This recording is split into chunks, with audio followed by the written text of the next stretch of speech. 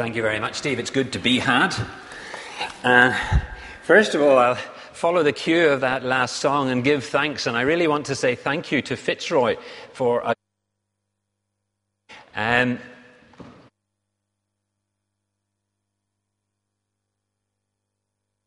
is about 23 years ago. And it has been a wonderful 23 years, and it's a special pleasure for me today to stand here with our 7 children with us all. I don't know when that last happened. It was some years ago. In fact, it probably wasn't 7. And thank you for your interest and your concern in bringing up what I call our 3 big children, for Peter, Matthew and Naomi. And it's an exciting time for us as we look forward to Peter and Katie's wedding next week. And I want to say thank you to Fitzroy and for many people who aren't here as well, for all that you have done for our family. And thank you for your support of our work in South Africa. Thanks for your prayer, for your interest, for your concern, the warm, meaningful handshakes when I come in to say hello to people that I haven't seen for a long time. It's a real pleasure to come. So thank you, a very sincere thank you very much. Thank you, too, for your financial support. And if you want to see a particular token of that at the moment, we have 6 of us driving around most of the time, which is hard in a car. And Fitzroy have stamped up, and we have been able to hire one of those 7-seater people carrier things. It's parked outside at the back if you want to have a look at it. But thank you very much for your practical support as well over the years. We really do appreciate it, and we love coming back here. Unfortunately, we can't be here that often. We're here today, and I think, am I right, Sheena, we'll be here, God willing, next weekend as well. So if I don't catch you this weekend, we'll catch you maybe next weekend. But thank you very much for all that you have done and all that you continue to do for us. Thank you, Fitzroy. And thank you, Steve, too, for the invitation to come along here today. As I have got older, which I have done fairly consistently now for 57 years, it's one of the things I've been most successful at, actually. As I've got older, I realised that in life, actually, there's a whole lot of things that don't actually matter. It doesn't really matter whether you have Weetabix or cornflakes in the morning. Seems like a big decision at the time, but it's not that important. It doesn't really matter whether you go to KFC or McDonald's. Both will kill you in the end. It doesn't actually really matter whether you support Ireland or the Springboks, though I find that one hard to say. I'm still supporting Ireland. I don't know why, but I am. There are a lot of things in life that don't matter, but there's actually one thing. I think there's one thing that really does matter when you come down to it. There's one decision you will make that will affect one way or the other the rest of your life. And that decision is, what are we going to say? How are we going to react when God makes his appeal to us? The passage this morning talked about that. It says that about God making his appeal through us. God makes an appeal. Now, I think we have to first of all stand back and think, what does this mean? Here we have the creator and sustainer of the universe. Now, get your head round that. This is power big time. The creator and the sustainer of the universe is making an appeal. And he's making this appeal to the likes of you and me. Now, I don't know if you get the absurdity of that. The creator and the sustainer of the universe is making an appeal to you. And he's making an appeal to me. It's like Bill Gates coming in here and saying his son's going on a school trip and making an appeal to us to support him.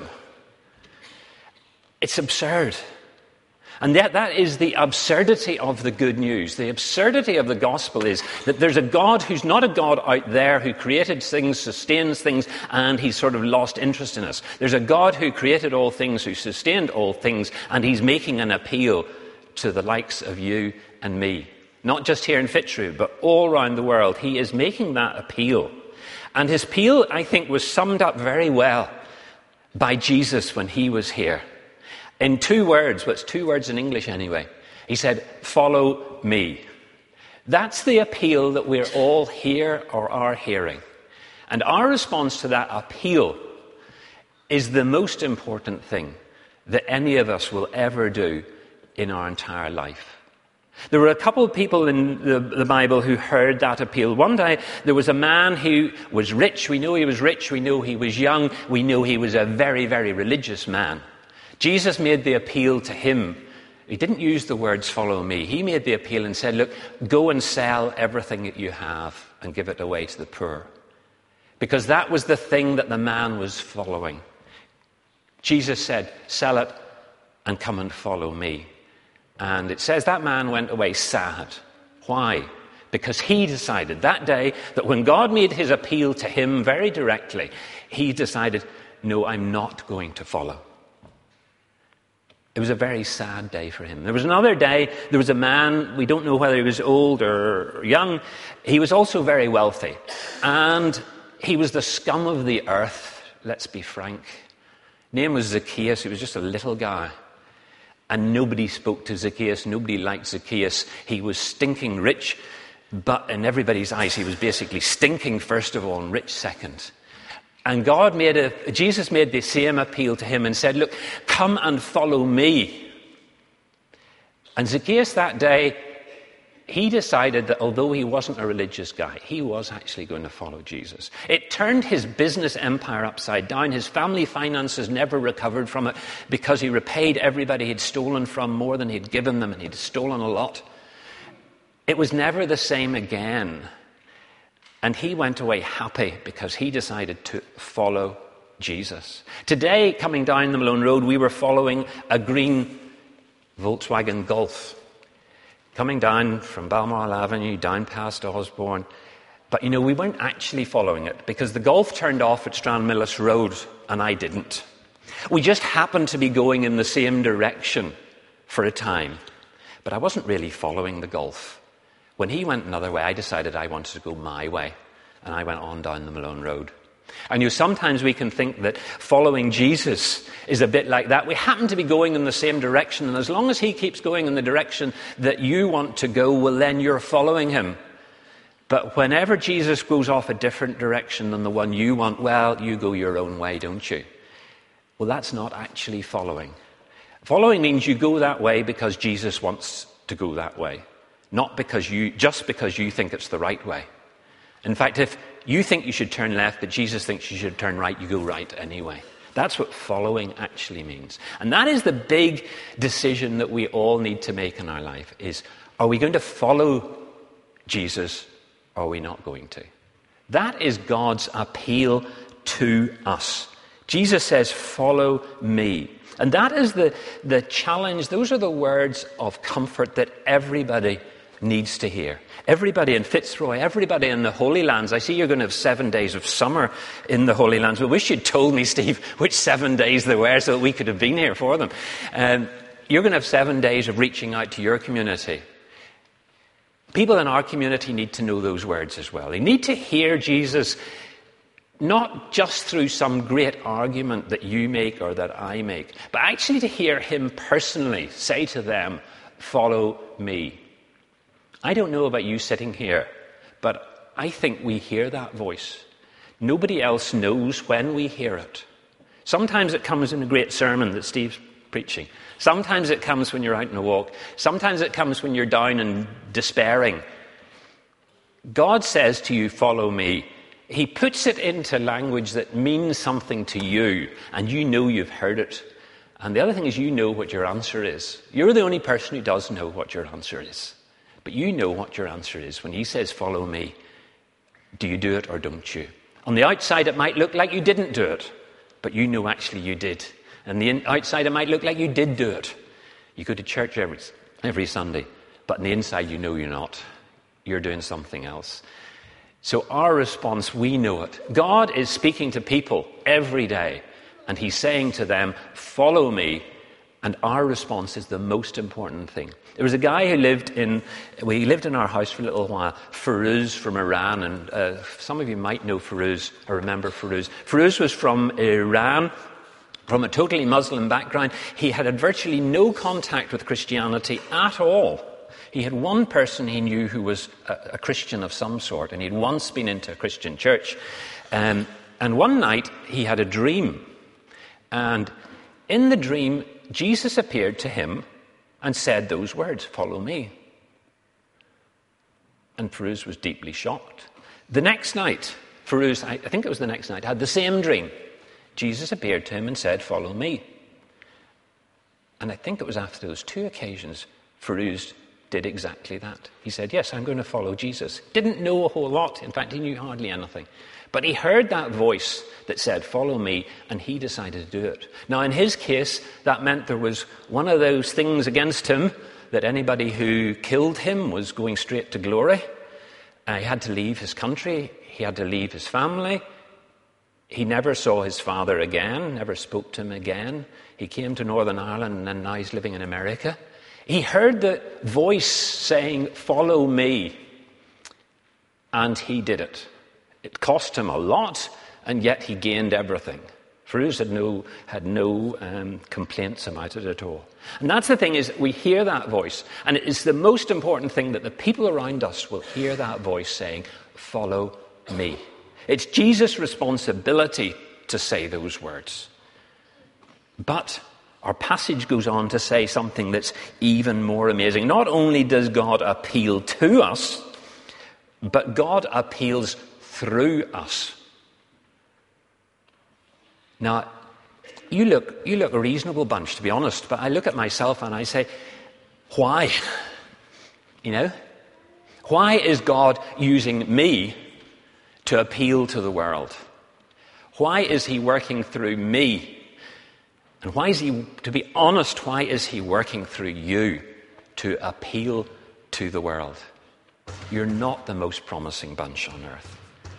Here is the almighty creator, sustainer of everything, and he is appealing to the world through us, through you and me.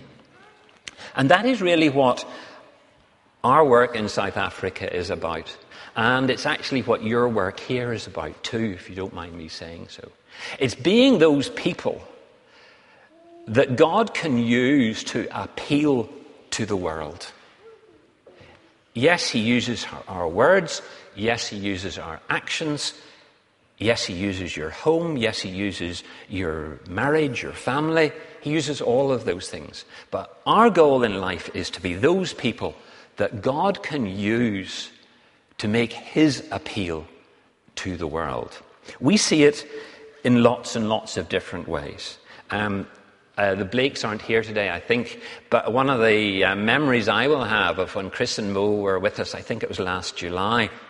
We had a wonderful time last July. And the Zulu music and Chris and Richard and Mo and Joe, we had a wonderful time. It was very exciting. When you see the nurse manager of the hospital dancing up the ward and things, it was a great time. But we had a little keyboard that Chris took into the hospital to play, and after one of the performances, if I can call it that, in the hospital, the keyboard was sitting there. This little girl of probably 7 or 8 comes up to the little electric keyboard and she starts to play 2 notes. And I'm not musical. It's 2 notes together, and 2 notes together generally don't work very well. It's sort of a jarring sound. That's not a technical musical term, but that's what it was. It was this horrible jar, and she kept on rhythmically pressing these 2 notes. Well, I would just about I couldn't cope with that any longer. So I was about to go and very nicely suggest that she stop doing it, or possibly switched off the keyboard so that we couldn't hear her. Chris didn't. And this is something I think only Chris could do. Chris came up and he literally put his arms around the girl as she was playing the 2 notes on the keyboard. And Chris, in the spur of the moment, made up a tune. I don't know how he did it. He played a tune that those 2 notes were an integral part of. So instead of having 2 jarring notes, we had this lovely tune. I don't know what the tune was. That lovely tune. And this girl is standing there, and she is as pleased as punch. There she is, playing this lovely tune with this man, a professional musician. And in that gesture, in that action, Chris was giving God the opportunity, dare I say it like that, giving God the opportunity to speak to that little girl of 8 or 9. I say that was a lasting memory. He was somebody through whom God could make his appeal to that little girl of 8 or 9. Now, I don't know where she is now. I don't know what's happened to her. But I know she will never in her life forget that moment when this funny white man came and put his arms around her and made her 2 discordant notes into a tune. She will never forget that. Chris was working to give God the opportunity to make his appeal to that little girl. It's his responsibility to say the words to that little girl. But Chris gave the opportunity. It would be the day you can watch Toys, one of our workers, in, and she's got a whole lot of, the centres of the toilet rolls, and she's making lions out of them with the children in the world. They've never seen anything like that. They're wildly excited. They're doing their crafts, they're cutting things up, sticking paper on, and they're making little lions out of the centre of it. I should have brought one to let you see it, but they're doing that. What's she doing? She is saying to these children, here, you matter, I care for you. She's giving God an opportunity for him to say to the children, follow me. It's somebody in with children reading a story and making the whole room come alive with that story. Normally a story out of the Bible. And even though I don't know much Zulu, you can always understand the story from the way it's being told. The children are coming alive because they see somebody who actually cares.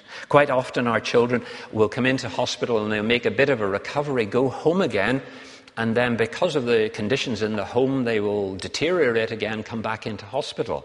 Well, who is it that remembers them, remembers their name, It tends to be our staff because they spend so much time with them. They remember. They go away, they come back again. It will be Toys, Mpumi, Klingiwe. They are there and they greet the child. Let the child know that he or she is loved and cared for. This is all about God making his appeal. God speaking to these children through us. That is our job here. Just to bring it home again, to say a public thank you to Muriel and all that she did for us. To see her working with our staff and working with the children. Janet Willis, she here. We've had a whole string of Fitzroy visitors, and there's another one sitting right down at the back there. We're looking forward to you joining us as well.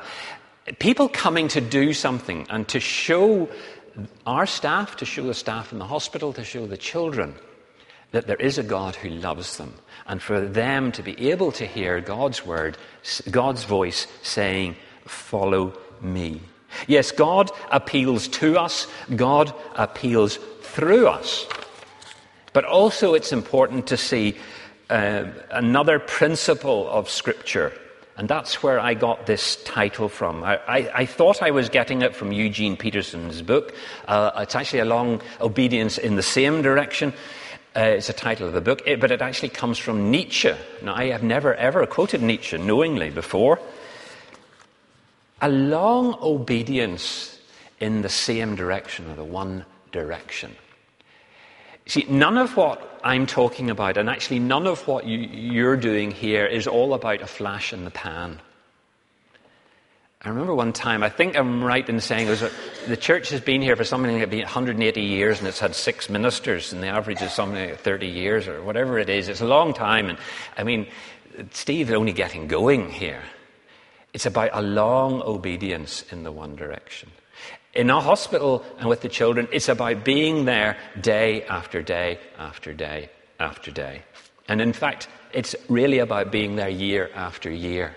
And we're just seeing, I think last time I was here a year ago, we spoke about it as well, just seeing the impact of the work is really starting to come because we've been there 6 or 7 years and people are saying, oh, you're serious. So it's after you've been doing something people can see. It's a long and it's a consistent obedience. Just quote you Nietzsche. Nietzsche is not a well-known evangelical, I would suggest.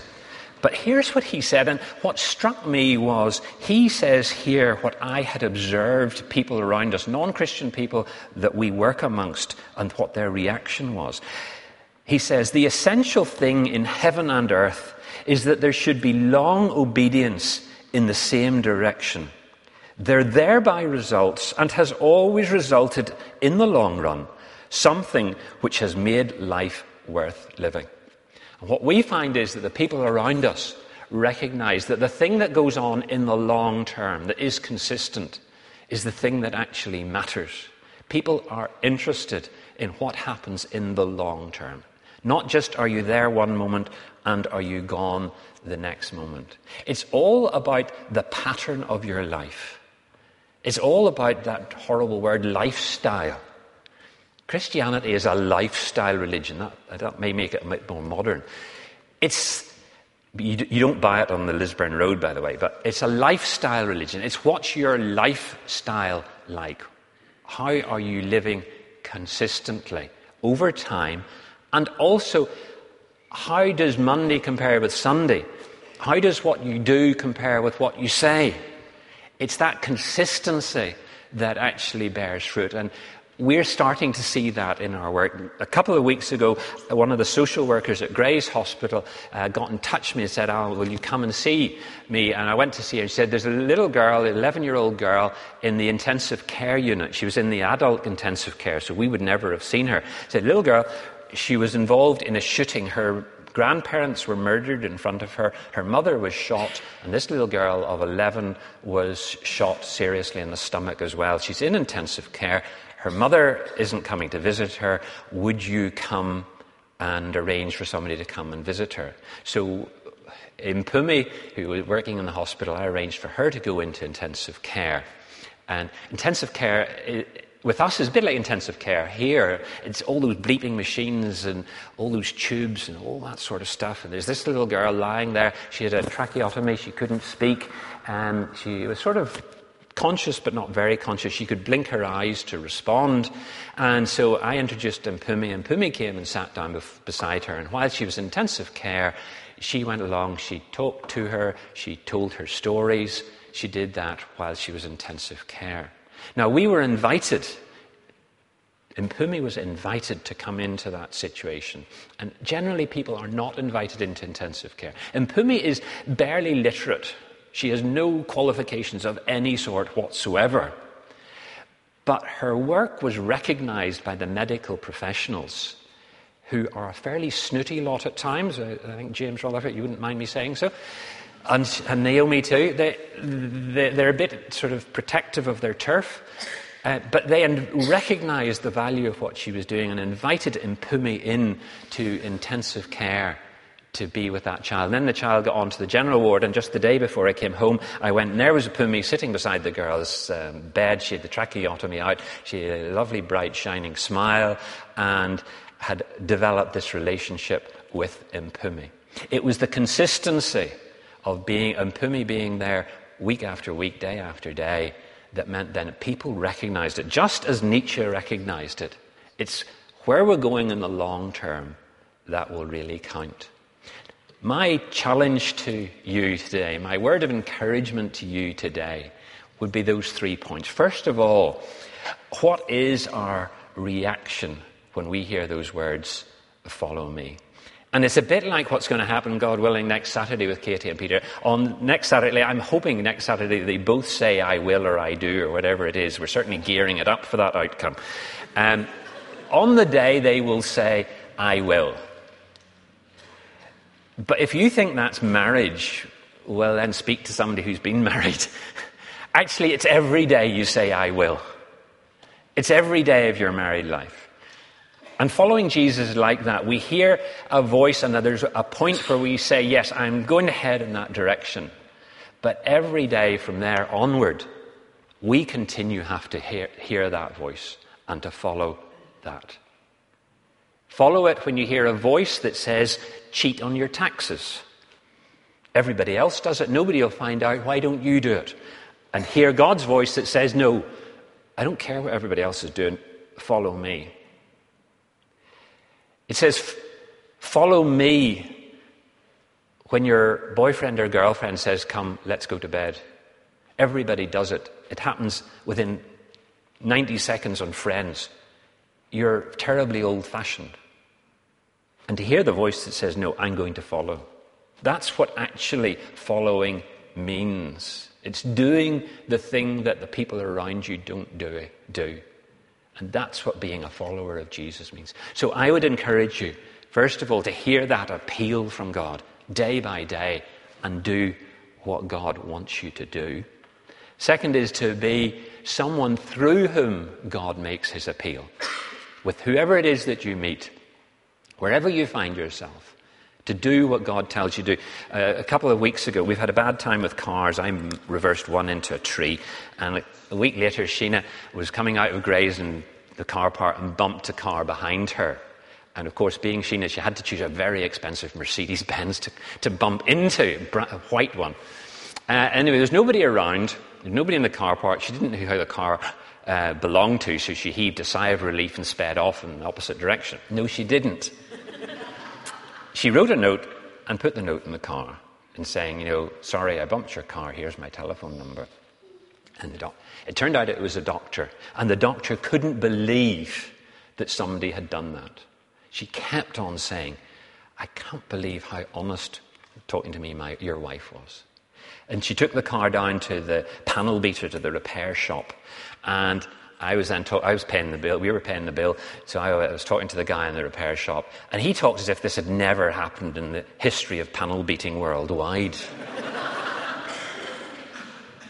But you see, that was us being consistent. Well, in this case, Sheena being consistent.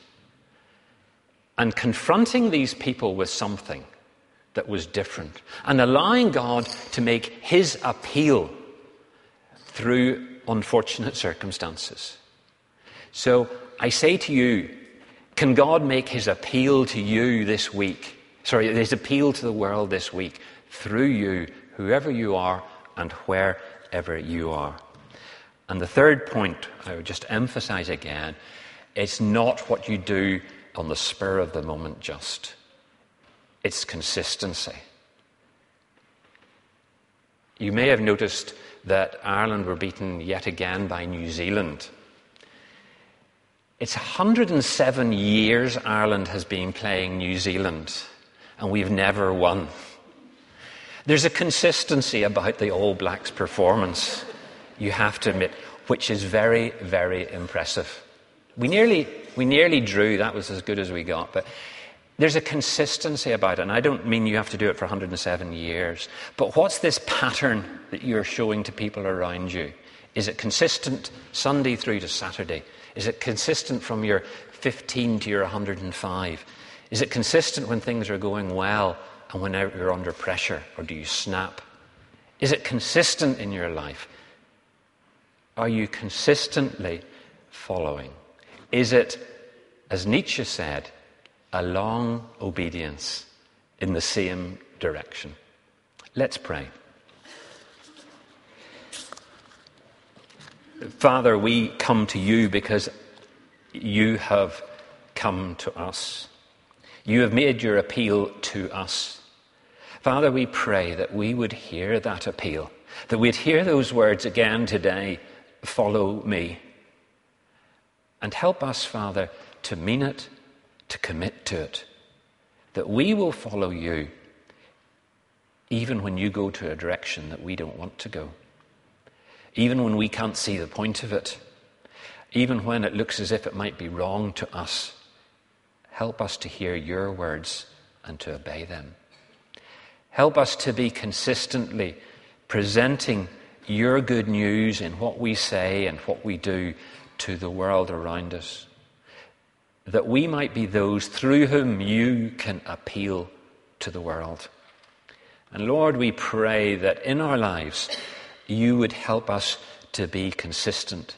Father, I look around here and I can see some people, and there is a depth of experience. There has been a consistency over years, indeed over decades. A consistency, Lord, and we thank you for them. We pray for those of us who are a little bit younger that you would help us to press on, to develop that consistency. And Father, we pray for those who are really just starting out in life, that they would know what it is to start out in that long obedience, not distracted by the things that don't matter, but distracted by you, absolutely filled with you and what you want them to do, that they would follow you. We think of the young people who have been various places this summer, who are going various places.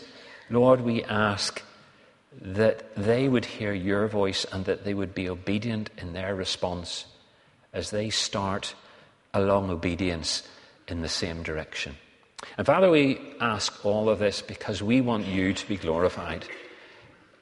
We want you to be the person that people look to, because that's when the world works. That's when people become who they should be, when they're in a right relationship with you. And that's what we want to see in our neighbourhood, in our countries. Amen.